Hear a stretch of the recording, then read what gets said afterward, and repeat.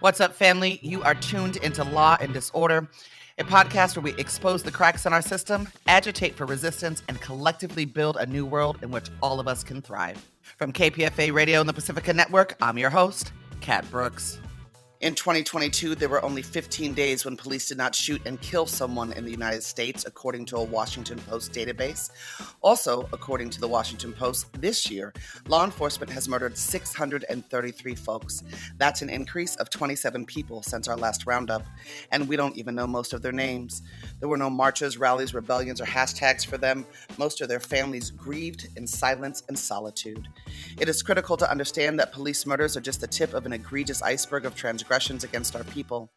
Law enforcement serves as a militarized, occupying army in our communities and neighborhoods. They racially profile, sexually assault, and wrongfully incarcerate our folks. If we don't know what's happening, then we can't fight back. We can't adequately organize a response. So every week on Law and Disorder, we kick off our Thursdays with a roundup of news related to state violence. We hope this segment serves to expose, agitate, and build. This is the State Terror Roundup for the week of August 21st, 2023.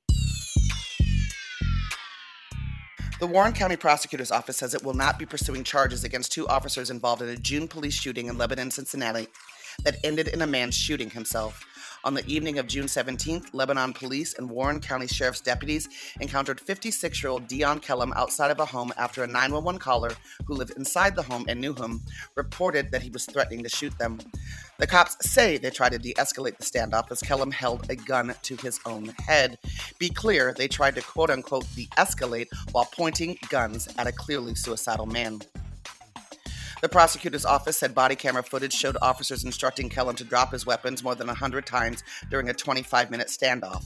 Clearly, what they were doing wasn't working, so maybe at some point someone should have thought about bringing in people who actually know how to deal with mental health crisis, rather than people who are trained to subdue any and all problems with shots to center mass. At some point, Kellum fired a single round from his handgun into the ground, and as the officers continued to order him to put down his weapons, Kellum fired another round. Two cops then fired single rounds at Kellum. Kellum then fell to the ground, raised his handgun, and shot himself once in the head. The coroner's office ruled Kellum's death a suicide. I guess that's technically true. He shot himself in the head. What is also true is that Kellum was clearly suicidal. No rational person would have thought that cops pointing guns at him would have talked him off the ledge. The rational and right thing to do would have been to bring in mental health experts that could engage in real de-escalation, address the mental health crisis that was at play, and Kellum could have lived. Source, Quinlan Bentley, The Cincinnati Enquirer. The Indianapolis Metropolitan Police Department released edited body camera footage on Tuesday of an early August shooting involving an Indianapolis Metropolitan Police Department, or IMPD, officer near Washington Park that led to the death of 49-year-old Gary Harrell. On August 3rd, Douglas Carell, a veteran of the department, shot Harrell during a traffic stop for reckless driving. Because reckless driving is an offense punishable by execution in this country, right? No, it is not. But cops engaging in traffic stops and regulation is a primary way that incidents that lead to our deaths by cops occur. According to previous reports, officials claimed at the time Harrell had already exited the car and began verbally engaging with the officer as Carell was approaching the vehicle during the stop. Police claimed Harrell then ran from the car with a handgun. The cops chased him and shot him. He was running away. After the incident, IMPD said at the time they did recover a handgun and narcotics at the scene. Officials did not say at the time if Harrell pointed a gun or fired any shots at Carell. In the video, Harrell did not point a gun or fire any shots at Carell. A friend of Harrell said after the incident that his family members are completely distraught about the incident. IMPD was not looking for Harrell when they pulled him over for what they called a routine stop. And this is why we need cops out of traffic. IMPD Police Chief Randall Taylor released the following statement on the incident. He says, quote, "Today, the Indianapolis Metropolitan Police Department released the critical incident video involving the shooting death of Gary Harrell. Remember, it was edited. This release comes as a part of my commitment to transparency," he says, "and with the recognition of the tragic loss of Mr. Harrell and the lives impacted by this incident, including the officers." I'm bristling at the fact that we need to be concerned about the impact on the officers. Last I checked, no one is gunning down officers at a rate of 3 a day, and the officers that murdered Harrell are still breathing. In a statement from Harrell's family, they said that while Gary Harrell made a poor choice, it, quote, should not have cost him his life. They continued, what is undisputed from the video is that Gary had his back to Carell as he moved away from him. Gary never assaulted or even touched Carell. Officer Carell gave one command, stop, drop it, but failed to give Gary any time to comply before gunning him down, end quote. The family said the unjustified shooting violated the U.S. Constitution as well as IMPD's use of force policy that was revised in 2020. The family specifically cited the portion of the policy that said officers are only permitted to use deadly force in 2 circumstances. 1, to prevent or defend against an imminent threat of death or serious bodily injury to the officer or another person, and 2, to apprehend a fleeing person for any felony that threatened or resulted in the death or serious bodily injury of a person if the officer reasonably believes that the person will cause the death or serious bodily injury to another unless immediately apprehended. Folks, neither of the circumstances were present. Source, David Gay, Fox 59. 4 Martinez police officers have been placed on administrative leave following the fatal shooting of a man suspected of trying to burglarize a marijuana dispensary. The man was unarmed. There is little detail about the officers or the man shot. Bay Area News Group reports 2 adults were taken by ambulance to a hospital. However, details surrounding who they are and their involvement were not immediately made available. Stay tuned for more information on this case in the next State Terror Roundup. Source, Amanda Del Castillo, ABC 7. Here's a whopper. Chicago taxpayers paid $91.3 million to resolve lawsuits that named 116 police officers in Chicago whose alleged misconduct led more than once to payouts between 2019 and 2021.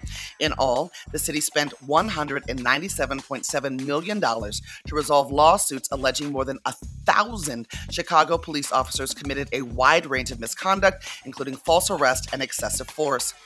Cases that involved at least one officer with repeated claims of misconduct accounted for 47% of the cost borne by taxpayers to resolve police misconduct cases in that time period. Chicago's new mayor, Brandon Johnson, who ran on a platform of police accountability, has not yet commented on the revelation. The $91.3 million the city paid to resolve the cases includes the cost of judgments, including punitive damages, as well as settlements, plus lawyers' fees. 2 officers were the subject of 10 or more cases that led to payouts between 2019 and 2021. Former Officer David Salgado and former Sergeant Xavier Elinzado. Salgado was named in a total of 12 lawsuits that cost the city $880,000, while Elinzado was named in a total of 10 cases that cost taxpayers $770,000. How are these officers allowed to remain on the force for so long?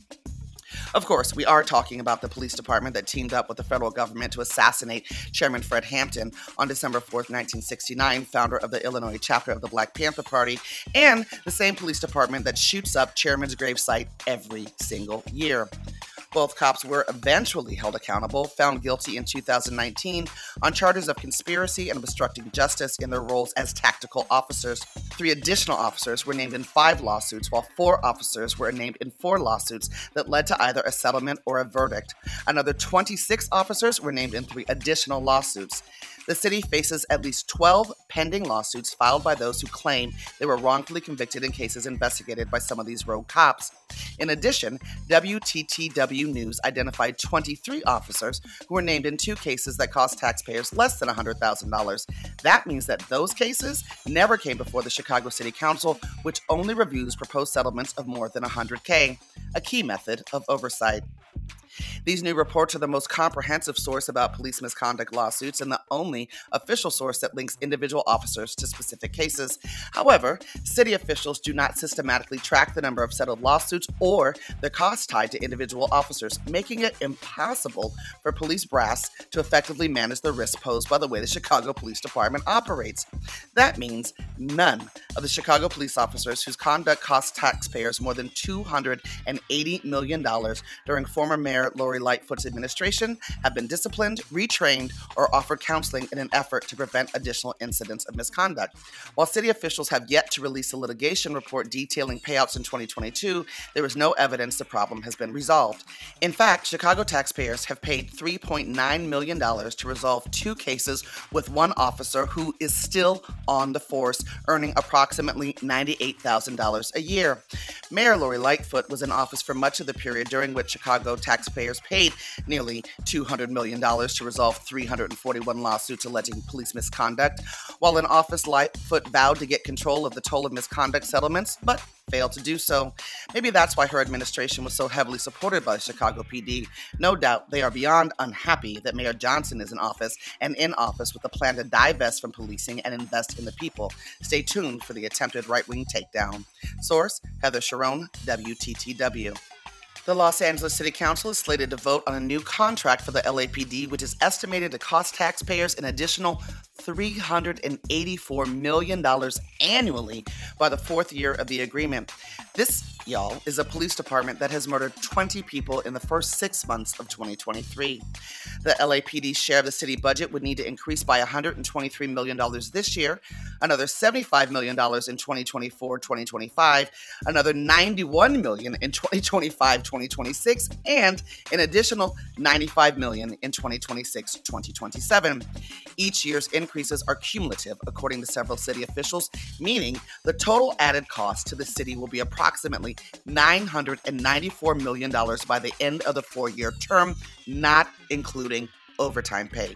It never includes overtime pay, nor does it ever include lawsuits from their bad actions.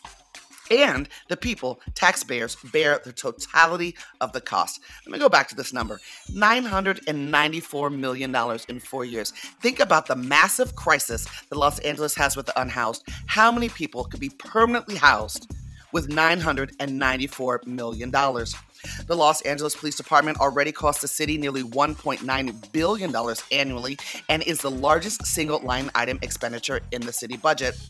By the numbers, the proposed contract would boost LAPD's starting salary from one of the lowest among local agencies, $80,436, to above the median at $86,193, a 12.6% increase.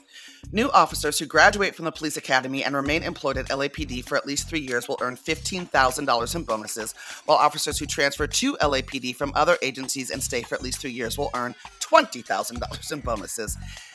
Adds 12% general cost of living raises over 4 years, plus significant increases in retention pay for more experienced officers. Several members of council said they plan to hold a news conference ahead of the vote early Wednesday to discuss their concerns with the expense of the tentative contract and its fairness in light of other city employees' demands for higher wages and complaints about being overworked. Some of us had hoped that new Mayor Karen Bass would rein in the LAPD. Needless to say, we are all beyond disappointed. Source, Eric Leonard, NBC4. Remember when the police terrorized a bunch of teenagers for participating in an annual skating event on Dolores Hill? Turns out they made a ton of money for doing so. San Francisco police officers were paid more than $143,000 in overtime during the July 8th Dolores Park Hill bomb, which resulted in the arrest of 117 mostly young people who were kept in the cold, forced to urinate on themselves, denied access to their parents, and held in zip ties so tight that their wrists swelled. The costs, tallied by the San Francisco Police Department in response to a public records request, include only overtime pay. The department said a total of 1,221 overtime hours were used by officers during the enforcement. Using the average overtime pay rate, the department calculated a total overtime cost for the operation. Again, $143,000 and $236. The department clarified that it was, quote-unquote, nearly impossible to disentangle general overtime costs during that time period from operation-specific overtime costs, and that some of the figure came from SFPD use of overtime to backfill our basic staffing needs. The Dolores Hill action was also San Francisco's biggest mass arrest of teenagers in at least 6 years. A total of 117 people, 83 of them minors, were arrested in connection with the event. The cases against but all 2 of the minors and the vast majority of the adults have been dropped. the public costs may not end there. Many of those arrested have vowed to file a class action suit against the city, and Rachel Letterman, a civil rights attorney who has met with dozens of parents and teenagers, said that a federal suit is taking shape. Taxpayers once more, in yet another city hit in the pocketbook for bad acting police who are year after year rewarded for tormenting our communities. Source, Joe Ravano Barros, Mission Local. This has been the State Terror Roundup for the week of August 21st, 2023. State Terror Roundup soundtrack provided by Coffee Brown, an Oakland musician, singer, and songwriter who has been a force in the Bay Area's hip-hop and soul scene since the early 1990s. You can check her out at kofybrown.com, and her website and socials are linked from our site at kpfa.org. A shout out to my producer, Jesse Strauss, who helps curate the content for these segments.